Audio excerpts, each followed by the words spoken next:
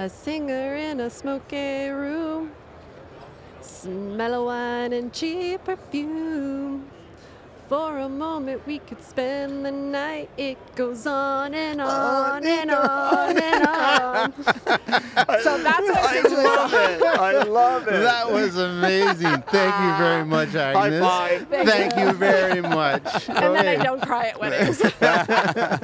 And we're off to the races. We are at the NextGen booth at the building show, and we're at the booth 7628. Right? And we are talking to Agnes. Hi. Live, and we are going to talk a lot about NextGen Professional. We got a little bit of it when we did the other podcast at Informa, where we first met you, and we were blown away by what you had to say. And now we want to get the whole story. We want to get the bigger story, Thank you. the bigger picture. So welcome. Thank you so much for being a part of the podcast. And I'm sure Carlito's going to have 1,000 questions to ask. I feel like you were writing down a lot last time, so I was going to prepare myself for it. The thing is, I'm wearing my contacts, so I can't see. I Close don't up. have my glasses on either. Don't worry. So We're I all can good. see you, but I can't see paper right now. Am I the only one that can see, I guess? I'm getting laser surgery soon. I can't see. All right. Where did NextGen begin? So, why? When? Why? Yeah, why and when? I come from construction management, which I think I had mentioned. I come from a construction family. My father was a general contractor, so I grew up with tradesmen in and out of the house. My brother's an engineer, full on in the family. When I was doing CM work for a design firm, I was working on a ton of projects at that time. I think I was like 22, 23, and I was burning out because that is just a lot of pressure on my plate. I didn't have any mentorship. I didn't have any guidance. No support. I was given an offer from another firm that was a very good offer at the time. And I said, you know what, like maybe this is something I should do. However, the individual who was headhunting me turned around and said, you know what, I'm actually the director of this company. I think you should come work for me. I'm going to give you an offer on top of this offer. Can you consider it? And so I went to a couple of interviews, and I don't think they thought I was going to take the job, but I was so burnt out that I was just willing to leap into something else and just try. So I got into recruitment, specifically construction recruitment. I started what they call a desk of recruitment in Toronto. It was for a global company. I think my eyes were really opened to, at the time, the shortages, but I just didn't know it. Part of what I experienced in recruitment made my stomach just turn. You were treating people and their families like capital, like KPIs. We had to hit numbers. It was sales driven. And I'm sitting there going, that's my dad. That's my brother. That's because I grew up with these people. And so I think I left about 2 years into gaining some really great experience from an international firm. I left and I said, I can do this on my own. And I had a really great following of individuals who trusted me in that space. And so my business grew, and that's AMC Services. It's still around today. That was about 4 or 5 years ago. My husband, who's here today, Mike Watkinson, did an incredible job of supporting me as an entrepreneur in the space. In construction, with all the shortages that were happening, we started to see this depletion of our candidates. And it was starting to affect our business.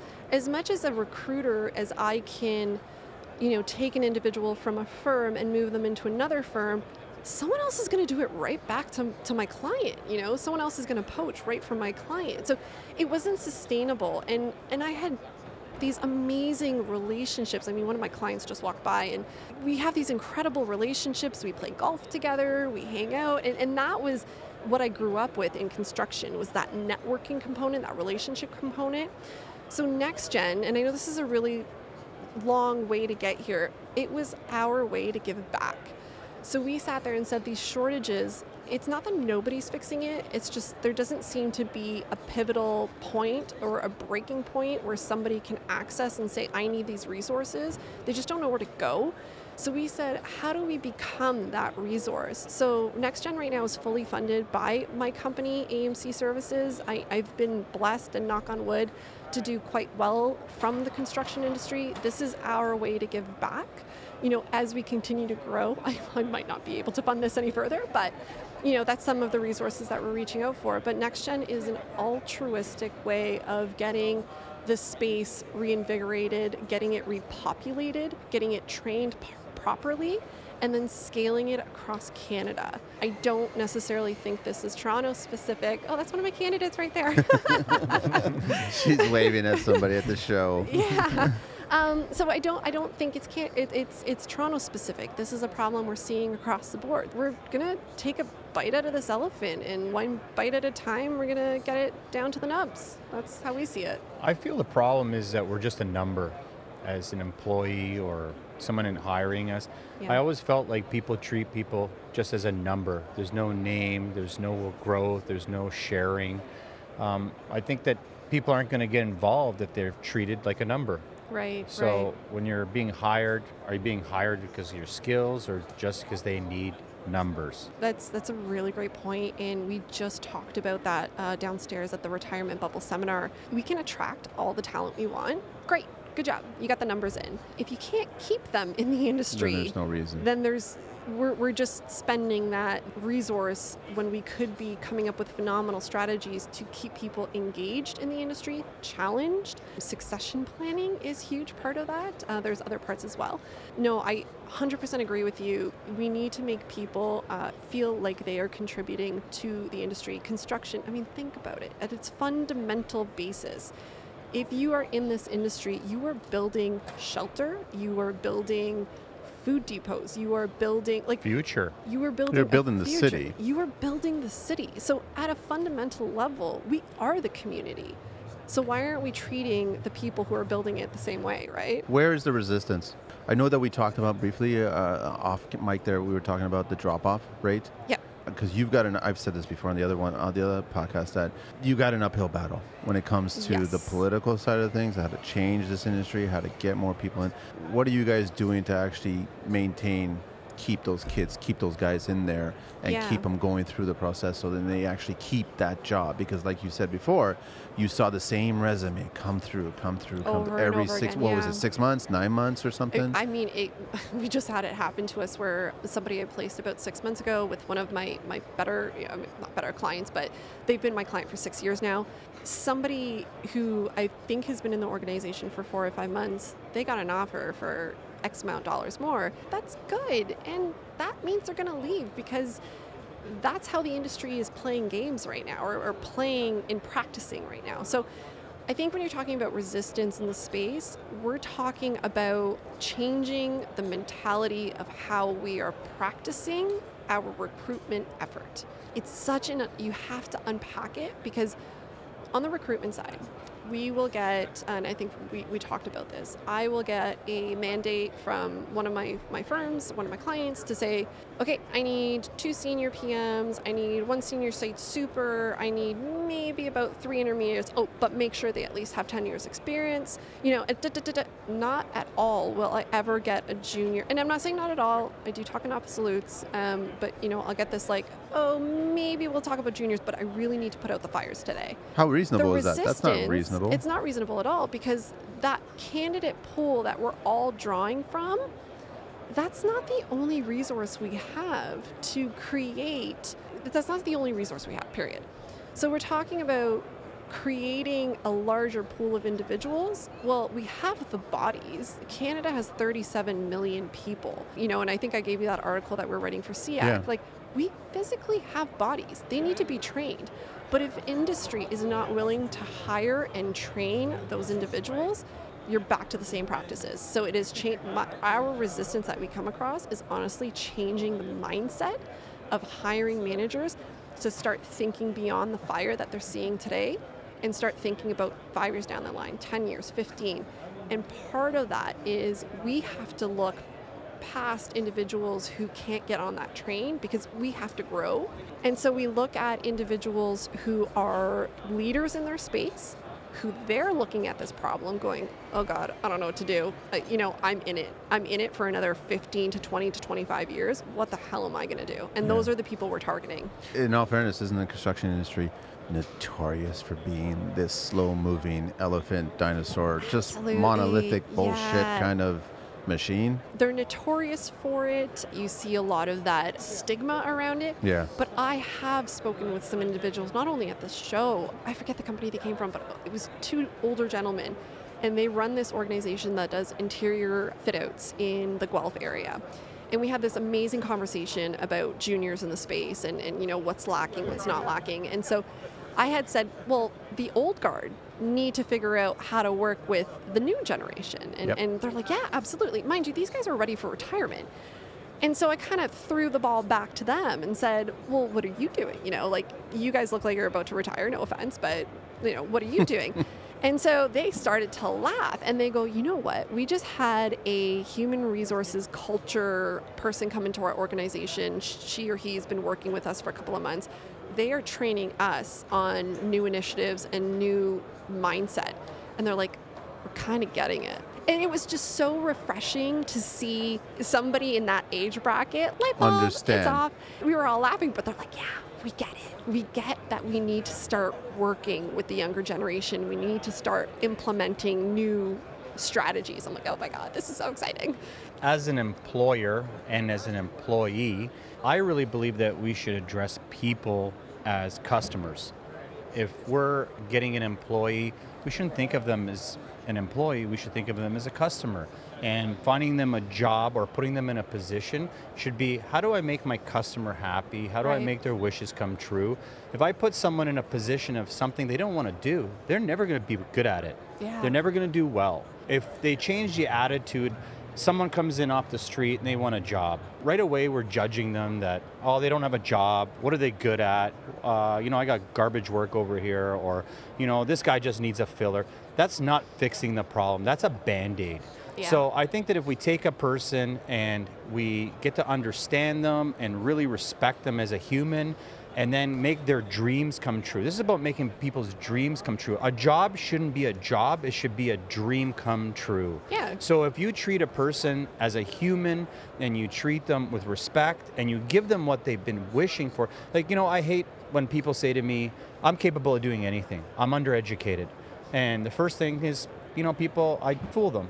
I make them believe that I'm a smart guy, I have common sense, I can fit in anywhere, and they like that. They're attracted to me in some way, and they allow me to get away with things, and they put me in positions because they feel that I'm capable of doing it. Little do they know, I have no education. Right. All I have is drive, and I understand the animal. When someone I was treats... just going to say, you don't have any formal education. Formal education. Experience in formal education. I have a school of hard knocks. Yeah. I'm an entrepreneur, so that's put me in a different kind of education. School to me is very important, but it only places you, for the average person, into a position. When you're different, eccentric, you have a different goal or a different drive or a different message or a different vision of life, you have a different attitude. I think reinventing someone coming off the street and treating them as a customer instead of, they're sitting across from you and you're interrogating them. What are you capable of doing? What's your education? You can't do that. Well, they're you already can't do painting a this. picture. Why? So they're already forming an opinion about you. We've never given them an opportunity. Right. Yeah. So they're going to fail. We've already designed them to fail. That's so funny because I know Mike and Craig from our leadership team talk a lot about biases, and so how when you form a bias, you then actually nitpick the conversation to confirm that bias. You and I are having a conversation. I've decided I like you as a person. You're a safe person. We're going to continue having this conversation. I'm only picking out the things that I like in this conversation because that is the way my brain's going to filter this. Should I have decided the other way, I'm only going to pick out pieces of the conversation that I dislike to reinforce that bias. And that's what people do at interviews 100%. And that's where we're going back to changing people's mentalities and making them self-aware that they have these biases. Just talking about, dream careers and dream jobs. Acon downstairs, again, at the Donna, who is the project manager for Acon, she works on these multi-million, billion-dollar projects. There's huge infrastructure projects. Acon does this wonderful thing where they take a new person who's entered into their workforce and they move them around. So you get the option to play estimator, you get the option to play project manager. Love it. Site clerk. At the end of the day, when you've done 10 different roles in the course of 2 years at this company, you can sit there and say, look, my favorite time was when I was on the tools. I want to stay on the tools. Or my favorite time is when I was sitting in front of a computer and no one was talking to me and I just pumped out estimates because I love that side of things. Whatever the case was, they almost put you through a filter so you can filter your own wishes and wants within the organization. And I know not every organization can do that, and I completely understand that, but those type of forward-thinking strategies and initiatives, you don't think that person's going to stay there for a long time? Aecon has a great retention rate. I think Kiewit does it as well. I'm pretty sure Kiewit moves people as well, because in the event that it's strategic for them, not only on the retention part, but in the event that something goes down, like there's a shortage in site supers. Yeah, well, we got like a couple of guys who are trained in that. So let's get them out there as assistant site supers, and now their training rate and you can expedite them into that role faster. If you wanted to stay in an organization, what most of our employers say is culture fit seems to be the biggest part. Really? Yeah, so technical skills is what they want up front, but even if you had those technical skills and you don't get along with the team, you're not going to go along with the team. Most of my clients would rather you leave. Well, so what are some of the things that these employees are doing that are not fitting? Are they're not team players? Is that the idea? A lot of that, yeah. If you have that lone wolf mentality, I can do it all. The blame game. Don't play pointing the blame. fingers. Don't do that. You're a PM. That's your job. Own it. There could be other people that are making mistakes on your job, and that's Everyone very valid. does. Absolutely. But don't deflect. That's your responsibility, right? You're also only as good as your leader.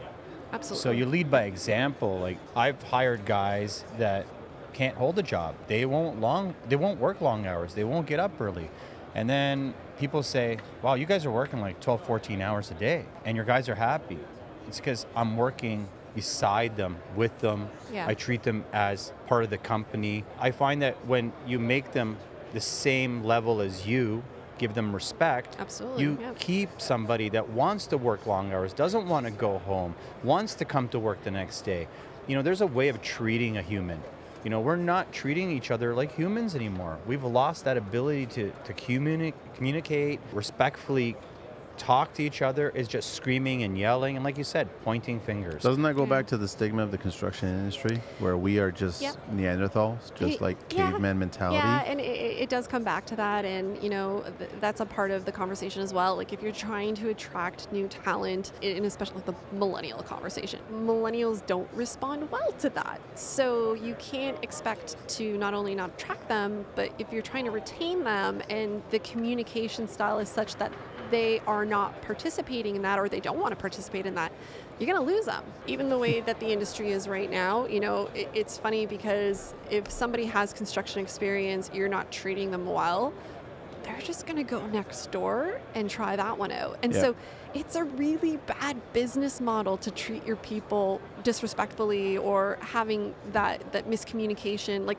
investing in that will give you an amazing ROI because you keep the person in-house. So we're coming back to that whole, ROI and investing in your people and mentoring and training, but leadership and communication go hand in hand, I think. I think education has changed so much. Like, when I went to school, I may not have been a top student, but the way I was taught, I felt like I was, going to school, my mother was watching me, or my father. I was taught never to give up. Right. I just don't walk away from things. This new generation walks away from things. This is a combination of problems. It's the employee and the employer. It's so easy to walk away from something you don't like anymore, not challenge yourself and become better. And even if that's something you don't want to do, why can't you prove to somebody that you can do that and be better, even if you don't want to stay? You'd be happy, Agnes, you'd be happy to hear this, that I just recently found out, that there is a potential increase in 20-somethings jumping into trades. That's awesome. Right? I'm trying to find the actual article on that. And the reason being is because the 20-somethings of today are actually really tired of those IT positions that were so glamorous, I guess, 5-10 years ago. Right. And how they've come, those cool, Google environments kind of thing where, like, hip, all that kind of stuff. But now what we're learning is that they have no soul, no passion, no interest in the position that they're in, regardless if they're making the money that's attached to it, but they have no fulfillment. And they know, it's really funny how that particular age group look towards the trades for fulfillment, because we know, and Carlito and I and every other contractor we know, we have that satisfaction at the end of the workday of what we've accomplished because we've seen what we've accomplished. So, we're talking about compounding issues again when it comes to younger individuals. And I think to your point, you have younger individuals maybe getting more interested and involved with trades. And I would argue because one, technology is getting more incorporated into construction. So there's a draw there. I understand. I am comfortable with technology. It is now in construction. That's cool. I'm going to go over there and check it out, right? And then they see how much money it is and like, oh my God, this is amazing. The second part too is lifestyle. You look at people and the statistics, I don't have them, but you look at the statistics around lifestyle and the draw that particular careers have. And our generation, I say that because I am a millennial, our generation values and would take pay cuts if it meant we didn't have as long working hours, meant that we didn't have as long of a commute, meant that we felt respected and fulfilled. We pride ourselves on being more holistic, I would say, on that side versus driven by financial means. And everyone wants money, and we understand that everyone wants money, but there's so much more to life to make a fulfilling and happy life. Trades. Think about it. Again, coming back to the foundations, what are you actually doing? You're building something. You're building a community. You get to see your product at the end of the day that you've built with your hands. And then you get to go home and it doesn't follow you, right? For some people. For some people. How many people do we know that are in IT or finance or something and, their phone is ringing off the hook at 7 p.m. when they're trying to chill out with their kids? They didn't leave their office. They actually just went to their other office. And that still happens in construction, and I'm not saying it doesn't. There is a big space within construction. On the trade side, specifically, you don't take the building home with you. Right? No. It's done, right? So I think that is a draw. I would personally think that's a draw because there's times where I'm like, oh God, like you mean I got to write an email this time of night or whatever the case is, and no, I want to turn it off. And that's a really good option to turn it off. I really still believe that people are tippy-toeing around the new generation. They don't want to hurt them. They don't want to say the wrong thing to them. Their feelings? They're very sensitive. Really? They can walk away from anything they want. Right. I wasn't brought up that way. I'm a farmer. And me and Manny have talked about this before. I found that farmers are the best workers. Right. They've been taught to get up at 4:30, work through lunch. Not that it's right. That it's right. It's created a character, and it starts with us at an early age, how we've been brought up. People aren't spending time with their children anymore. Teachers are affected. They're not allowed to treat their students a certain way. They're not allowed to punish them. They're not allowed to express how they feel. This is a free country. Why can't we teach them at an early age? You want to beat kids again, or what's going on here? No. What I'm saying is, I never had my teachers tippy-toe around me. No, when I got they told us the truth. They got in disciplined, shit. yeah, they disciplined. And that created a character. And now I'm a hardworking guy. Not that it's right. I'm working 16 hours a day. And there's always that mushy middle of, what's right, what's not right. And, I don't want to get into this big debate about how we should be treating our children because I have my own opinions as well, even though I don't have children. Oh, I know how to treat kids. I have a child at home. Yeah.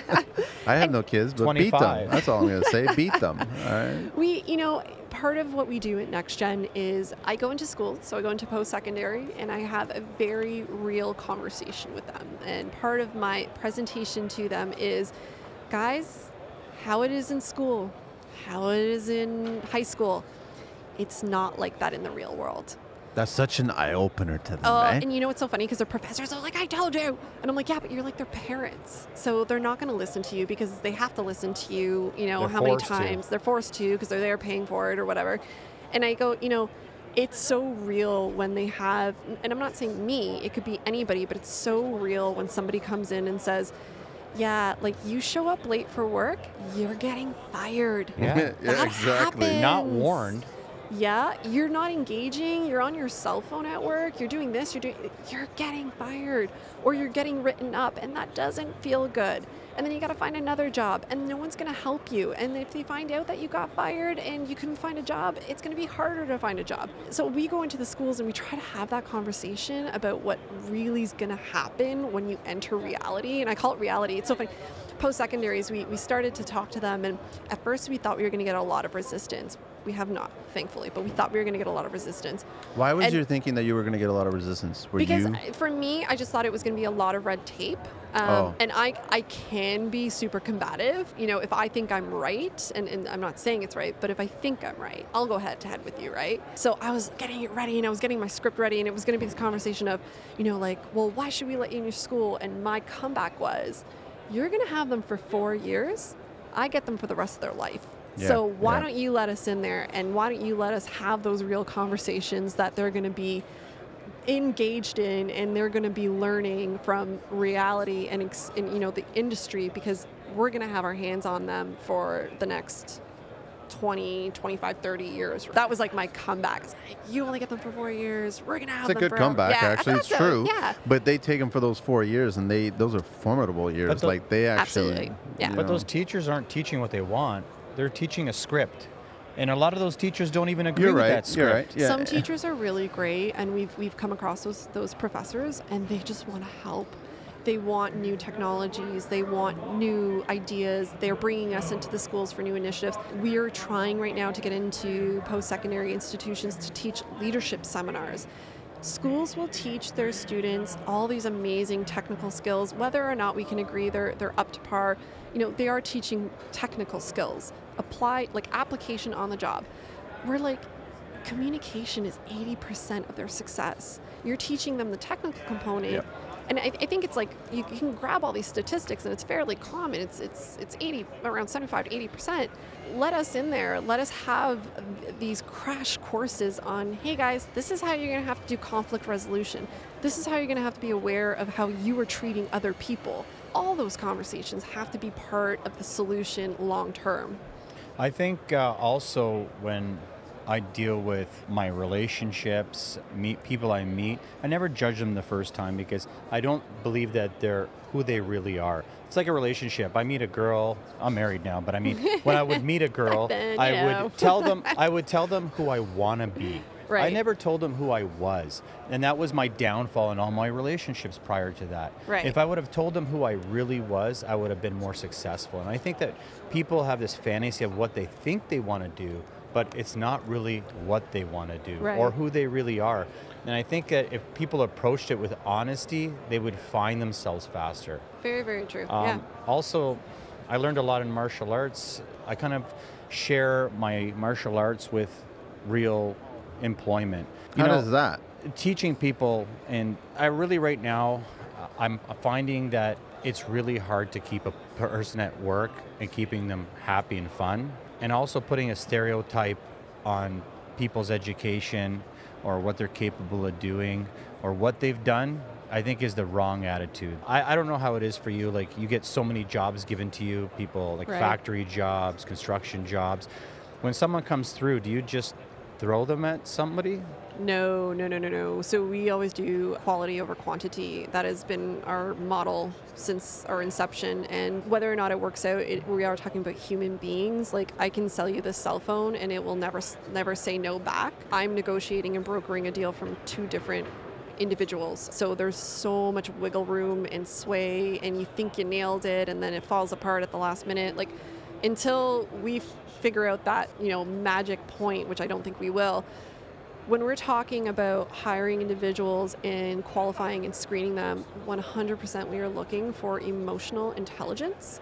We are looking if they're competent in answering our questions. So Robert, who would have been amazing at this part of the questionnaire, I had my way of doing interviews, which was this. We're having a conversation, we're face to face. I have a psychology background, so I'm gauging everything from your body language to the way you're answering me back, how comfortable you're getting with me. Now I just got very uncomfortable. Yeah, no.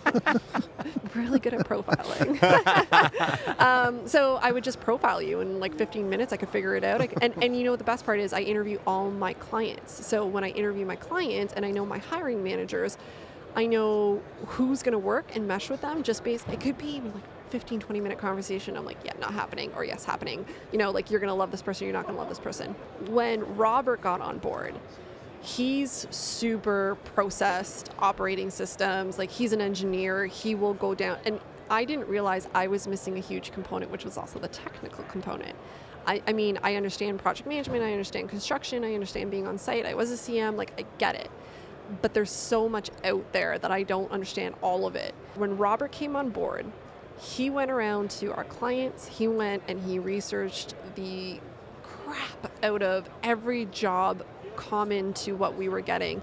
And he pulled out every piece of information he could. So we now have it's a proprietary tool where when one of our researchers or recruiters is calling an individual, they go through a different multi-staged process. It's 3 stages. So the first one is we don't post jobs. I refuse to post a job on LinkedIn or Indeed because I will find you. I don't want 300 resumes. I don't have time. My company doesn't have time to sort through 300 resumes for one person. We just can't do it. So we will specifically go out and get Robert process that, where we go out and through his search systems find the individuals who match what we need. Then what he does is he uses this interviewing tool. The recruiter goes through it's like 45 minutes of interviewing through this tool where all the questions relevant for that job are populated into this tool and they just go through it. The last phase, so we know if they are yes or no, 80% capable, 75% capable, it grades them at the end of that technical. And then on the third part, they have to pass through me. So I know if they're 50% technical, I know if they're 80% technical, if they're fit for the job. They still have to go through the profiling that I give them. And that's on the culture and emotional intelligence and if they're going to fit with my client because I meet all my clients. So by the time I get a resume, you've got a short list. I maybe have 1 or 2, and out of 1 or 2, maybe 1 or 2 are hired. How about interviewing more than just the client? How about going to their business to find out the atmosphere? Because that's fantastic. Because I really believe that there's so much separation at a job site. Yep. You get hired for something, and then when you get other people from the office mingling with the laborers, they always think they're better or they're different. Absolutely. So my wife just said to me the other day, she's a big superintendent at a construction site. Love it. Strong female. I always call she knows how to deal with the boys. I call her my husband. Yeah. She's very aggressive, very strong. She doesn't allow anyone to push her around, which I love about her. She says to me all the time, I sit with the laborers. Yeah. And I'm like, what do you mean? She's like, well, everyone I work with, all the head guys, they all sit together. I'm the only one that sits with the laborers. Now, she has the respect of all the laborers. When she asks for something, they will literally do anything she wants anytime. Absolutely. When someone else asks, because they're so far above and beyond it, because they've disconnected themselves. Now they have this job, they've been there for a long time, this habit's formed, they think they're someone special, or they've been there and they have authority, or they have time on the job. They forgot how to connect with people or work with people. So funny, yeah. I find that through my wife's, she comes home, she unwinds. I come home and I unwind. Typically, I'm excited and happy to share my thoughts. I'm in a good place now. She's in a good place, but in a bad place. She doesn't like the way people are running their business. She sees a more efficient way, an easier way. My point is that she doesn't have a separation. She respects everyone equally, and she works as a team. And I don't think that corporations, teams, or your potential clients work as a team. They just want a number. I think the biggest problem still is going to always be making people not a number, right? Speaking to your point, it sounds like your wife is doing an amazing job of putting in emotional deposits. So, and I completely forget the writer who wrote about this. It doesn't matter if you're at work or in a relationship, whatever your relationship is, it's a bank account. You have to put in emotional deposits. And then when you need something or you go to ask something that's big or you need respect from people, you withdraw from that deposit. And then you put more in and you take some more out. Yeah. And so my husband has done a phenomenal job with his company, I think, because he has worked so hard. He's an associate at his firm. He's been there for about 6 years. And he has worked so hard with his staff on, and not just his staff, but the company. It's mid-sized, so I think there are about 25, 30 people somewhere in there.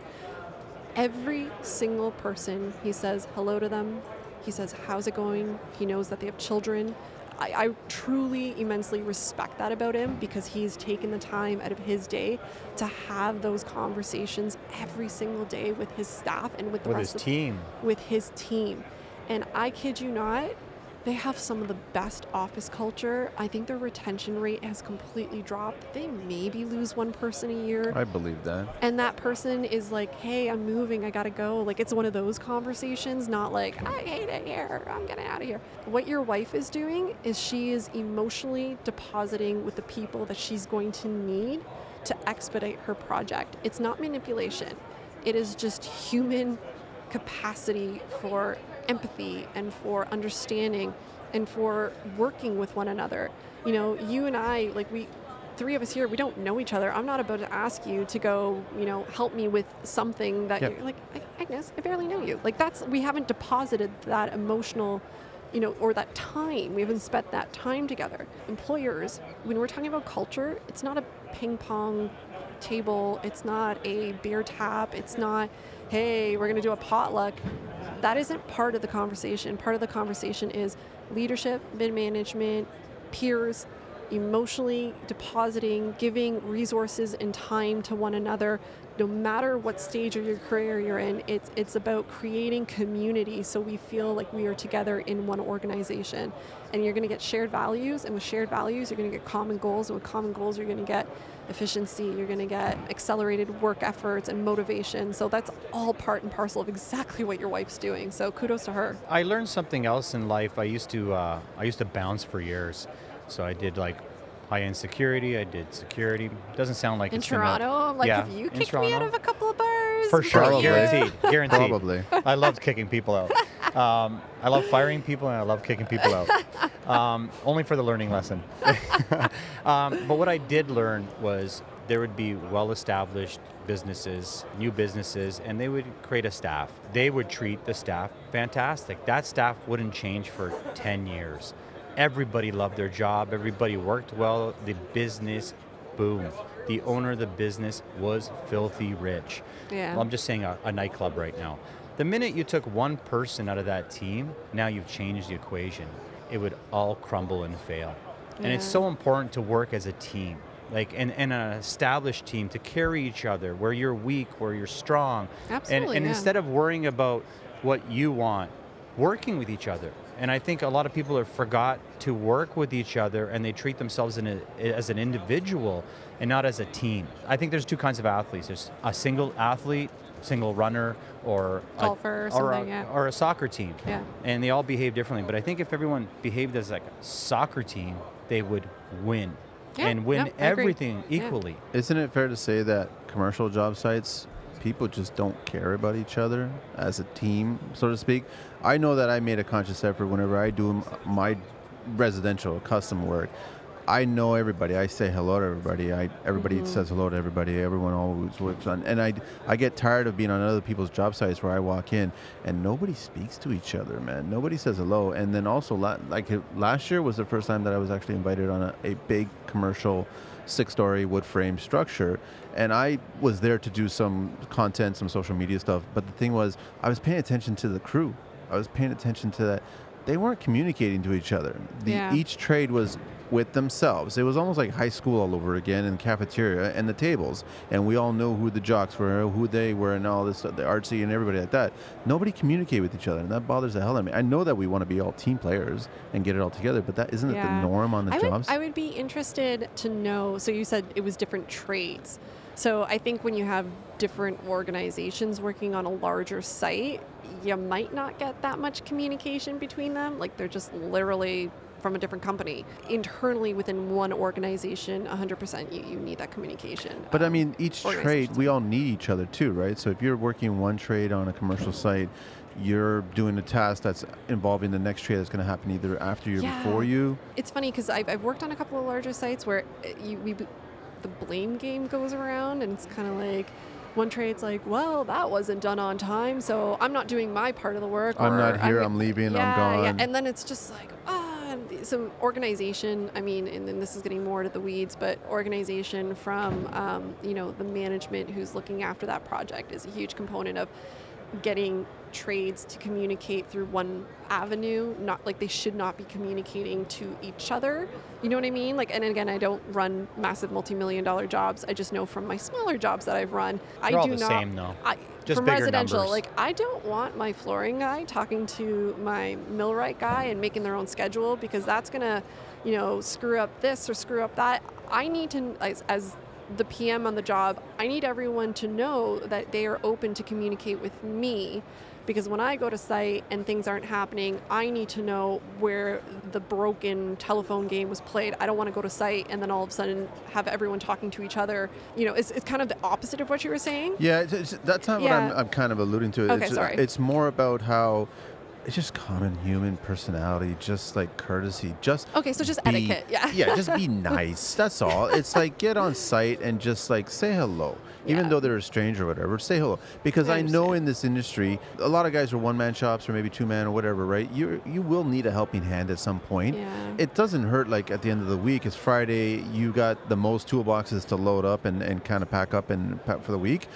Someone can help you, and then it makes for a better environment, right? Absolutely. But I know you're talking about it. There's different trades on commercial sites, but it doesn't stop us from just being nice to each other. That's bottom line, man. Yeah. As hokey dokey as that sounds, I know because you're on a construction site. It's mostly masculine driven. It's mostly Neanderthal. I know that whole world. I know. For now. I know. No, it is mostly. It is, Yeah, right? for now. So it's that their last little oasis that, you know what, this is my world. I'm going to be an asshole. I'm going to stay that way for the next 9 hours, times 5 days a week or whatever. No, you don't have to be. You'll actually get further if you're not.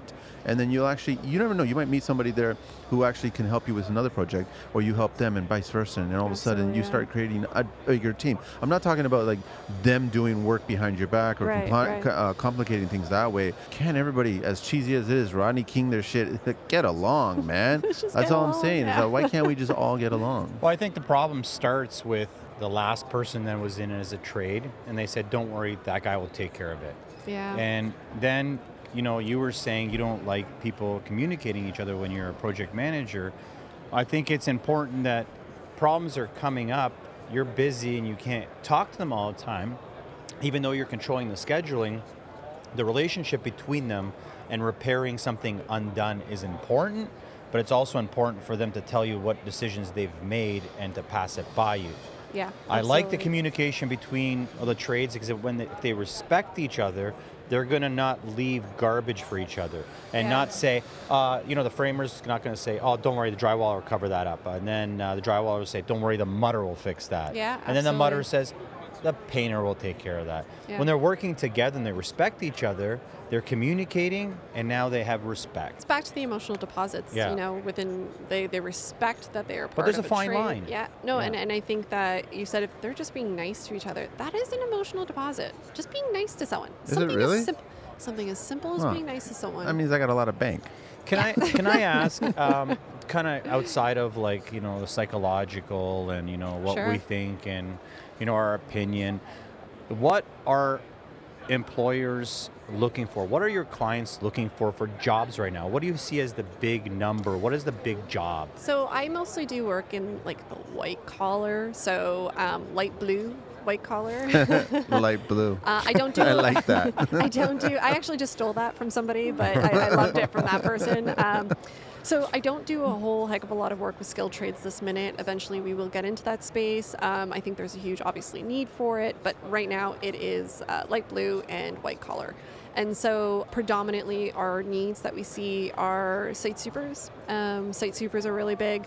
Individuals who know site, individuals who can, oversee a crew, technically can see the scheduling, see the build and then oversee the scheduling, and really good communication skills with their PM. There's complaints that we have from some of our clients with individuals who come into the organization who have sort of culture fit, who have sort of this mentality of, I'm the best, I got this figured out, but they won't play ball with the rest of the team. I'm Portuguese, I'm Croatian. But they won't play ball with the rest of the team. And so it doesn't matter how much experience you have, if you're not willing to give the communication, give the knowledge to the rest of the team, then you're kind of, not useless to them, but you're kind of useless. Kind of turned a light on for me. Something I always talk about and I always forget to talk about.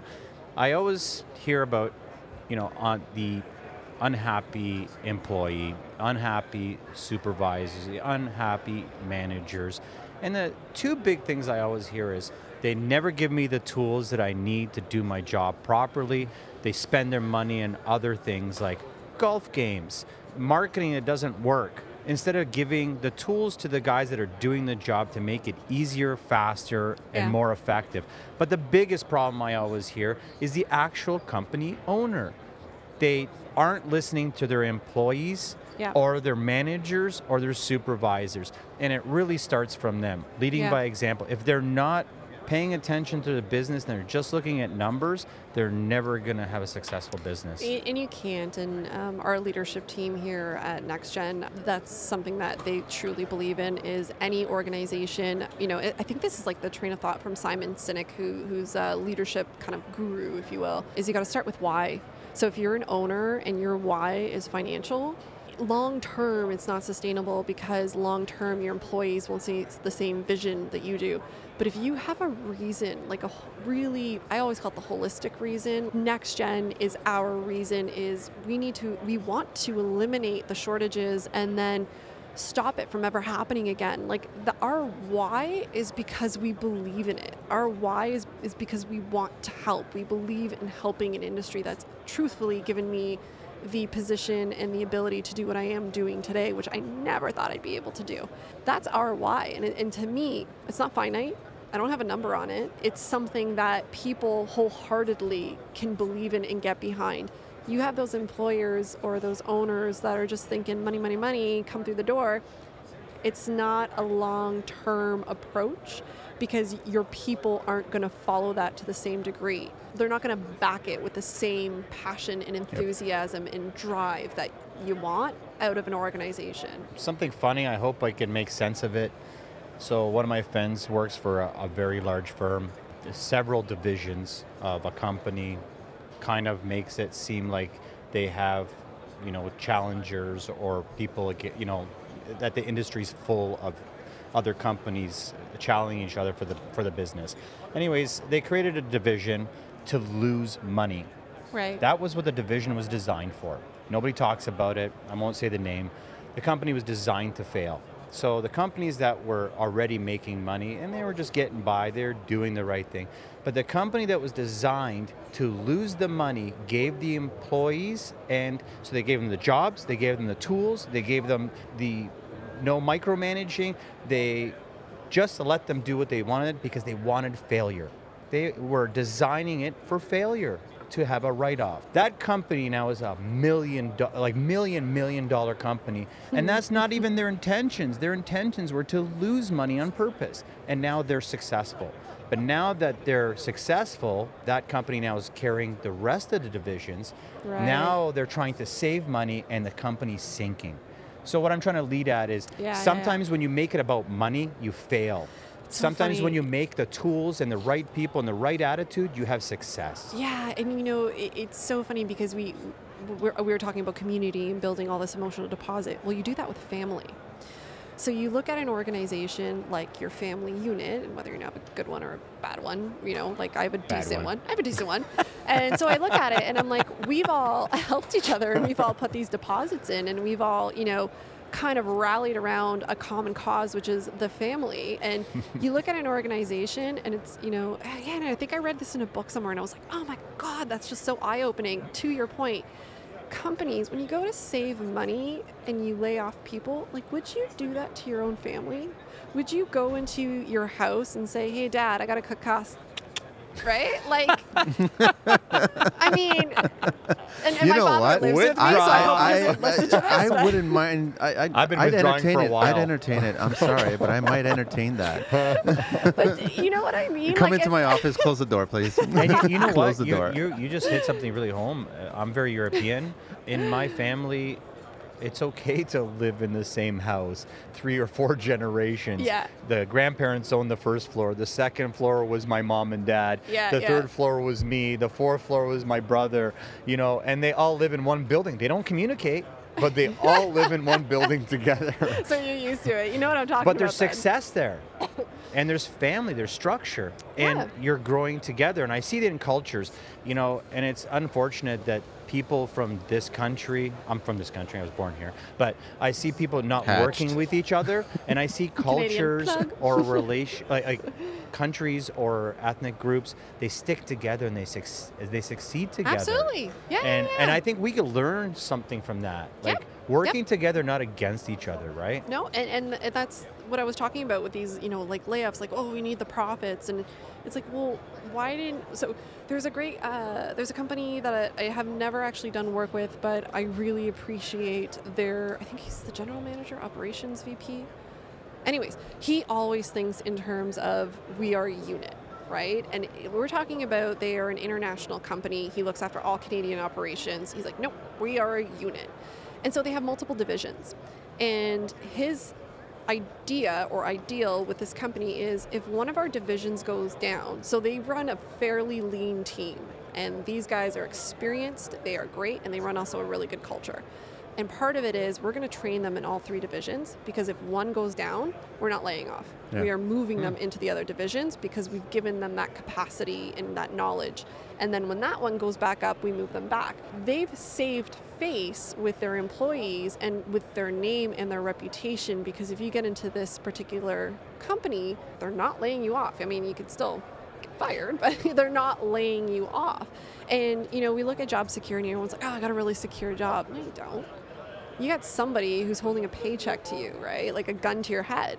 So, and that's why I'm always like, go entrepreneurs, because you work as hard as you want, you make money, and it's really tough up front. But I am the master of this domain here, right? Like I am looking after my own, I have the, employees as well, and that's great. But you're looking for an organization that understands that you are not just a number. You're looking for an organization that understands that the end vision, the end goal, the end culture is that we are all going to succeed together. And I think if you find those organizations, you build more of that, you're going to get more people in construction, period, because they're going to be like, not only is it not seasonal and not sporadic work and not low paying, you're going to see how profitable and how fulfilling of a job in general it is, right? Sounds like construction. Yeah. You go in as a framer and then you're drywalling because there's no more framing work, and then there's no more framing work, you're a drywaller, and then there's no more drywall work. But now it's you're also a painter. challenging. You're learning so much along the way, right? Well, for me, it's always been whatever I've had to learn because I can't get the people I need in place. It's become understanding each trade. And once I got to understand each trade, I was able to manage those trades and then understand them. Yeah. Not everyone wants to do that, though. That's the problem. So where is NextGen going now? Where are you? Because obviously you have a 5, 10, maybe even 15-year plan. Yes, we're getting overwhelmed with the support and just keep on coming, people. Like, this is awesome. This building show, as I just mentioned to you, Informa Canada, big shout out there. Huge shout out to The building Informa. show has been just honestly, like, I gotta start singing my song because it was super emotional to have this massive organization. Now it's You can stuck in sing my anytime head. you want. It's stuck in my head now. It was very emotional because of all the hard work we were putting into this, and again, all the funding that we've been putting into this. And when you're an entrepreneur, you gotta pound that pavement, knock on those doors. You gotta just keep going until somebody takes notice. And I got a call from Frank. He was on your show, Frank Scalisi, who said, hey, like, we run this show, and I think he said, like, we run the building show, and, we've been kind of talking to a couple of recruitment agencies, but I kind of really like what you're doing. Can you come into the office? And I swear to God, I jumped in the cab and I was down there so fast. I'm like, what do you need? Because I knew what the building show was. I'm like, what do you need from me? What are we going to do? And that was honestly our first foot in the door. Since then, we have been talking to government. We have been talking to Employment Ontario, who wants to do something with us. Just at the building show alone, and also in the last couple of months, we've had multiple universities and colleges reach out to us. Nice. COCA got a hold of us, and Ian Cunningham and John Mullenhauer from TCA have just been so instrumental in getting us in front of all the associations in Ontario. So we had the privilege to present. It was supposed to be a 15-minute presentation, but the conversation went for like an hour. That was a good conversation. It was awesome, and we've been getting phone calls and business cards and people just saying, we get it, understanding that this is not only a problem, this is like an epidemic in our industry.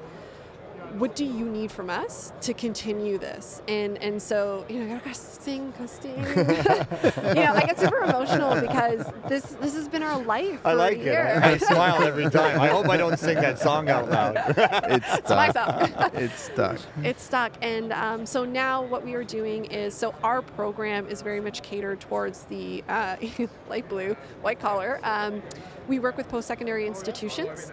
We take their students and we screen and qualify the students to make sure that they are the quality we want in the program. Our members are coming to us and we have a subscription model. You sign up. You need 1, 2, 3, 10, 15 juniors. I don't care how much, we will help you.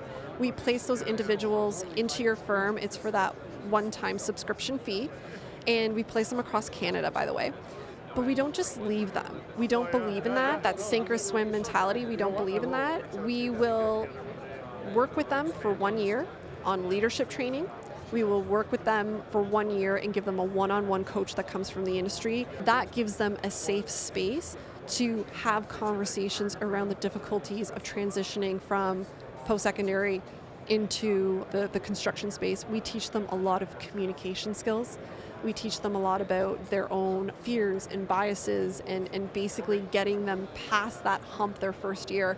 And the one-on-one coaches go face-to-face with them, or they're just, phone calls or emails away. Like they have a resource to vent, to talk to learn from. We give them a mentor. It's been working really well. I have a couple of success stories that we're really proud of. The one thing that we're I love extremely... stories. Yeah. Actually, you guys, he's not here today, and his name's Syed, and huge shout out to Syed. He was one of Plug.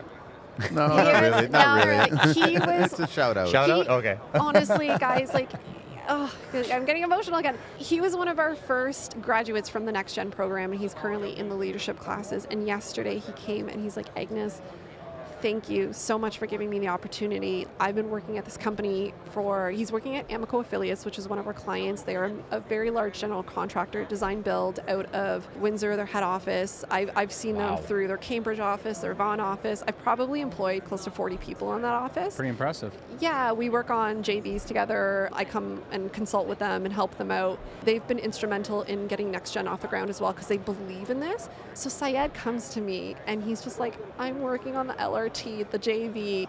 He's like, this is my dream job. Wow. And then he just started going off about NextGen, how do I help you? If I have free time, what do I do? How do I give back to the students? And it clicked. And I was like, you know what? We can get some amazing students through the program, have them graduate, have them work in the field, and then they can become the coaches. And that peer relationship, yeah. And Motivation. so that's our next step is I want to run a mentorship program.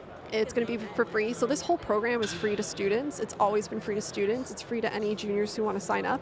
It is industry who pays for this. So as an employer, it's very minimal cost. I will say that again, very minimal cost. We've made it extremely affordable. Is it minimum cost? It's very minimum cost. We made this incredibly affordable. We wanted this to be an ROI. And then at the same time, the awareness campaigns, we actually take some of the funding that comes from industry, comes from associations, and we do, and we are continuing to do marketing campaigns. And our ideal situation is 4 marketing campaigns. So we're already doing the post-secondary marketing campaign, but they've already made up their mind. They're in post-secondary. They've already chosen a career path, right? So there's only a certain amount of marketing you can do to them to continue them in construction. Industry marketing campaigns. Remember, we were talking about changing mentalities. We need to change the mentality of the industry to start looking at new options for their candidate pool, not pulling from the same one that, by the way, will continue to deplete. 250,000 people are set to retire in construction. That was just confirmed again by the Ministry of Labor downstairs. That's 2020? That's within the next have a 3 lot years. of work. Yeah, exactly. And then on top of it, we want to run out campaigns to high school. High schools need to get involved. They need to know that this is a viable career option. And I'm talking about women, girls need to know that this is a safe space for them as well. So we want to run high school specific campaigns, and we actually have technology partners that are 100% on board with bringing out their toys. You know what I mean? Bringing them out to these presentations and having students interact, not just a couple of old fogies up at the top talking about, they wouldn't even associate with me, right? I'm 32, I'm not that old, hopefully not, please. They're not going to associate with me because they're like 17. They're like, you're so old. Why? They think that. Really? Yes. They're like, you're so old. So they're, what if we brought... Just beat them up. Your answer for everything, eh? So why not bring younger individuals who just broke into that space, who just came into that space and say, hey, like, I was in your seat 5 years ago, not I was in your seat 15, 20 years ago, right? So the other campaign that we want to run is to elementary schools and public, and that is a completely different rollout. We need to change parents' mentalities about having their kids in the trades. But they're too busy. Wow, that's pretty cool. They have no time for their children anymore. You have to change the parents' mentality. Yes. You have to change the public stigma around construction in general. I'll tell you a quick story because I had a kid. I call him a kid because he was his third year, construction management. Okay. Yeah. And he found me on social media. He wanted to get on my job site. He wanted to learn, right? So I was like, great, fine, whatever. Come and check it out. And we didn't really talk about employment or anything. I go, let me see how you do, right? Whatever. So he came out. The 3 days that he was there, that he survived, he was more focused on asking all the other trades what to do or what he should do or what he considered do. But he first started the conversation by saying that he wanted to be a GC. He wanted to get to that point, right? But I could see it in his eyes, like you talk about body language. He was interested in my job right then and there, that day, right? And that made no sense. But by the 3 days, he kept on making excuses for not coming in and all this other crap and stuff like that. But then I had some conversations with him. His dad was in the industry, so he came from a dad that was working as a mason or something like that. And his dad clearly told him, I don't want this job for you. Yeah. I want you to have a much better job that'll pay better, that won't be hard on your body. So I get that fight that these millennials, these younger guys, are being told by their parents when I do point their finger. And I know Simon hasn't really pointed the fingers at the parents. He's pointed whatever. That's a whole other argument. But the thing is that they're trying to do better than their parents. That's not even part of the equation. You shouldn't be factoring that in, man. Just figure out what your passion is. Then go that route. Yeah, there's a lot of pressure from parents to, get into an office job or get into... be secure, a doctor, or be this, or and I sit there and I think, if you knew what you wanted to do and that conversation didn't come from your parents or that pressure, how much more happier would we be? I'm actually the poster child for this conversation. I told you my father's a contractor, did not want me to get into trades, did not want my brother. My mother was the wife of a contractor and was just like, nah, like this isn't happening for kids. What was the reasoning? What was that reasoning? He wanted something better? So my father is very hands-on, and never home. He was never home, which is actually yes and no. But regardless, he was very busy, and so I was actually raised by my father. My mom was the one who wasn't home, but remember I told you she did opera. My mom was a touring opera singer, so she was like never home. She was in Europe all the time. My father raised me. You could see how hard he was working, and he eventually shut down his entire business. We lived in the East Coast. Moved to Ontario, started his new life here in Ontario with his family. And when my brother and my brother's 13 months older than me, so we have all the same friends, all the same peers. When we were moving into high school, so here we have feeder school and they go to high school. My parents gave me the option, do you want to go to a Catholic school or do you want to go to a public school? And that was that option. And my brother and I, hands up, were like, public school, because the school that just opened up was a technology school. And my brother and I like to work with our hands. My dad always had us, working on the tools and stuff. And we're just like, that would be so much fun. So we had one of the biggest shop programs in Ontario. It was also like full of AI, and they did a ton of engineering in there. Wow. So for 4 years, I did manufacturing technology in high school. And my brother did engineering, CAD, all that stuff, which is probably why he turned out to be, he's an aerospace engineer. He's literally a rocket scientist. Working for NASA. Yeah. And I am, getting into this construction space. When I went to university, or I was going into university, I remember coming back to my parents, and I had gotten an apprenticeship to do underwater welding. What? So there was there was like scouts who came to our school, and Mr. Hobbins, I remember him. He was like such an advocate for me because I was one of 2 girls in the 4 years of this shop program. And he's like, Agnes, like you can make management in like 5 years. Like do this. And he was pushing. And so I went home More excited to my than mom. you. Oh, well, I'm a kid. I don't know what's going on. So I went home and I'm like, hey, Mom, hey, Dad, like, I got this opportunity, and I know you wanted me to go to university, but can you just buy me some scuba gear? Did not go over well. Oh, my mom, no, daughter. Oh, by the way, mine. along with that Yeah. scuba gear, I'm gonna need some welding gear. Yeah, no, I had that. Oh, you already had that? But it was intense conversation, and they said no. As they would. As they would. And so my mom said, you know what, if you can't get into university, we'll consider something else for you. But like, no daughter of mine's going to do that. Like, this isn't happening. It was a lot of at-home pressure. And so they sent my brother off to an aerospace program. I was like, well, I'll be a doctor. I had okay grades, and I was like, I'll be a doctor. Like, that can't be that hard. Turns out I pass it with the sight of blood. So to this day, I get squidgy. And like, I can talk That about it didn't now work. because I'm prepared. But like, if someone showed me a picture of something that happened, Mike almost took off his finger. My husband almost took off his finger doing a reno in our house. It was awful. And he's like, oh my God, there's blood everywhere. And I think from behind the door, I was throwing Band-Aids at him because I'm like, I don't want to look at it. I don't want to look at it. So yeah, they said no. And so I ended up in a psychology. I ended up going to university for 5 years. I have a degree in psychology. Turned out I was okay at it. I went back to work for a construction company full time and didn't tell my parents. That's how much I just wanted to be back in the industry. And so I worked for a Good for larger you. developer. I worked as admin. They found out that I had some skill sets, outside of admin. And then I remember I kind of saw, so we were working on the architecturals for the Four Seasons, the one in Yorkville, and it kept coming by, and I'm like, this is an opportunity, like I can jump on this. And I applied to the design firm that was managing one of the larger units, like it's a custom unit, like it was a residence hotel, and I got the job, and that was the start of me like actually being in it. So to this day, I feel like my parents still don't know that I did that. Like, it's been very behind their back. But, and now here we are, and I work I work as NextGen, doing construction recruitment, kind of human resource practices. So Was Jen your middle name? No, next generation. So I know, just joking. It's like I took construction and psychology because I did like psychology, and I smooshed them together and created what works for me. Yeah.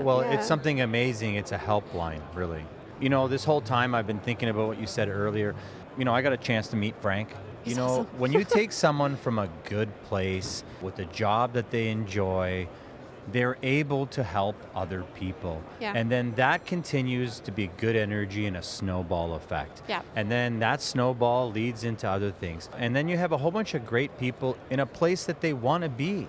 And Yeah. they're enjoying life. They're not miserable. And then they get to help people. I loved it. Like, it's stuck with me since you said it. It takes people like Frank or yourself, or we're doing it in a different way, to just change people's lives, to make it more enjoyable, just to make life a better place. I got a little story for people that are looking to get a job.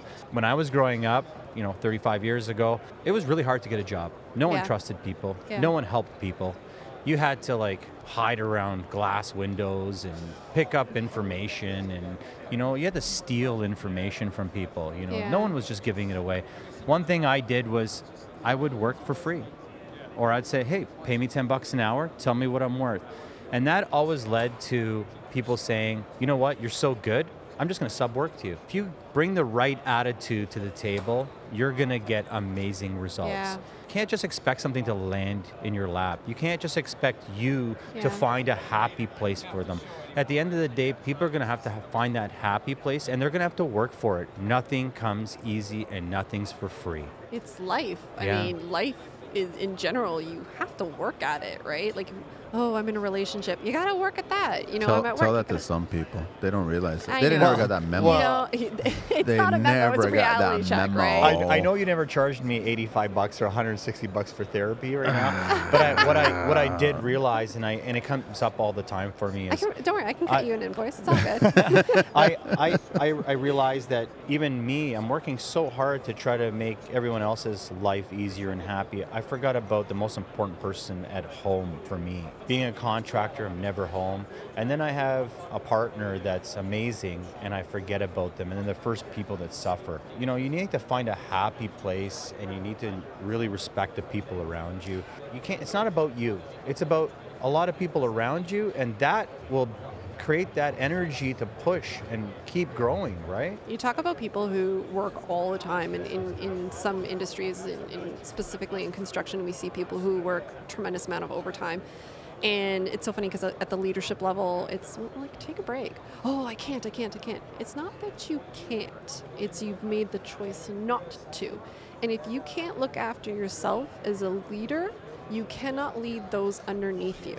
So look after yourself, because if you fall sick, if you get hit by a bus or whatever the case is, your team cannot go on. Exactly to what you said. And having that conversation with your team, like I think Mike told me the story about a gentleman who had an open door policy, but he was so swamped with work and everyone kept, because he was a very personable individual, people would come to his office and constantly interrupt him. I'm like, why wouldn't you just, if you had that emotional deposit with your staff, why wouldn't you just have that conversation and say, hey staff, look, I'm really swamped, I'm overwhelmed, I have a little bit of anxiety right now, I'm gonna close my door and I'm gonna leave it closed, but I will open it for when I want you to come see me. Is that okay? I just need that to be okay so I can do my work. Sometimes we just get so stuck in the mindset that we have to go, that we forget we need to take care of ourselves, we forget that we need to go on vacation, we forget that we need to de-stress and detox so we can live, work to live or live to work. I'm actually a huge culprit of it, so I feel like I'm totally being a hypocrite. I work depends on which day of the week. All the time. I take my work with me on my holidays, but I love my work. I will say that. I love my work. And that you know being what? said, You have Sorry. Okay, so that's my hint. No, so so that being said, so once again, all the contact information. Oh, okay. So you can reach us on www.nextgenprofessional.com. If you are a student, you can reach us on those sign-up forms that the buttons are all over our page. If you are looking to become a member and, have us work with your junior team or get juniors from us that are fully trained, you can go www.nextgenprofessional.com/join us. Join us. Okay. Yeah, I think that's it. Email. I'm Agnes, Agnes, at nextgenprofessional.com. You can also find me on LinkedIn. I'm very active on LinkedIn, and that's just under Agnes Watkinson. My last name's Watkinson, as well as Instagram, and we are NextGen Jobs. But you have a NextGen page on LinkedIn as well, too. Yeah, we have a NextGen. Yep, but they're connected, so if you find you, then you'll find NextGen and vice versa, right? Is there a company phone number? Because I find that 50% of people aren't on the interweb. It's my cell phone, 416-554-1241. If you are a junior, I highly suggest going to the sign-up page just because I will send you there. But if you are, looking to actively get involved with this initiative and this movement, then you are more than welcome to call me. Just please tell me who you are and why you're calling, because if I'm giving out my phone number right now, I just need to make sure I know why, right? Okay. I got an MO, he knows. No. I usually have like 2 questions. No, I'm sorry, man. You got to wrap it up. Oh, because no. I got to be at Rental Run in like 10 minutes, man. That's All right. That's why I'm sorry. Sorry, I can't. Thank you again, Agnes. Oh, Thank no you very worries. much, Thank you. right? Thank you. And I know that this is a valuable information out there, and we have to get it out there. So hopefully we can help out what we can. We really appreciate this time. Yes. I know you got to get back to the show. Everyone, check out the website. Contact her, please. email. And this has been fun. Thank you. Thank you, guys. I really, really appreciate it. There he goes. He's got to get out of here now. Thank you again, Agnes. Get us out of here, Carlito. 416 TO, baby. At the building show. Perfect.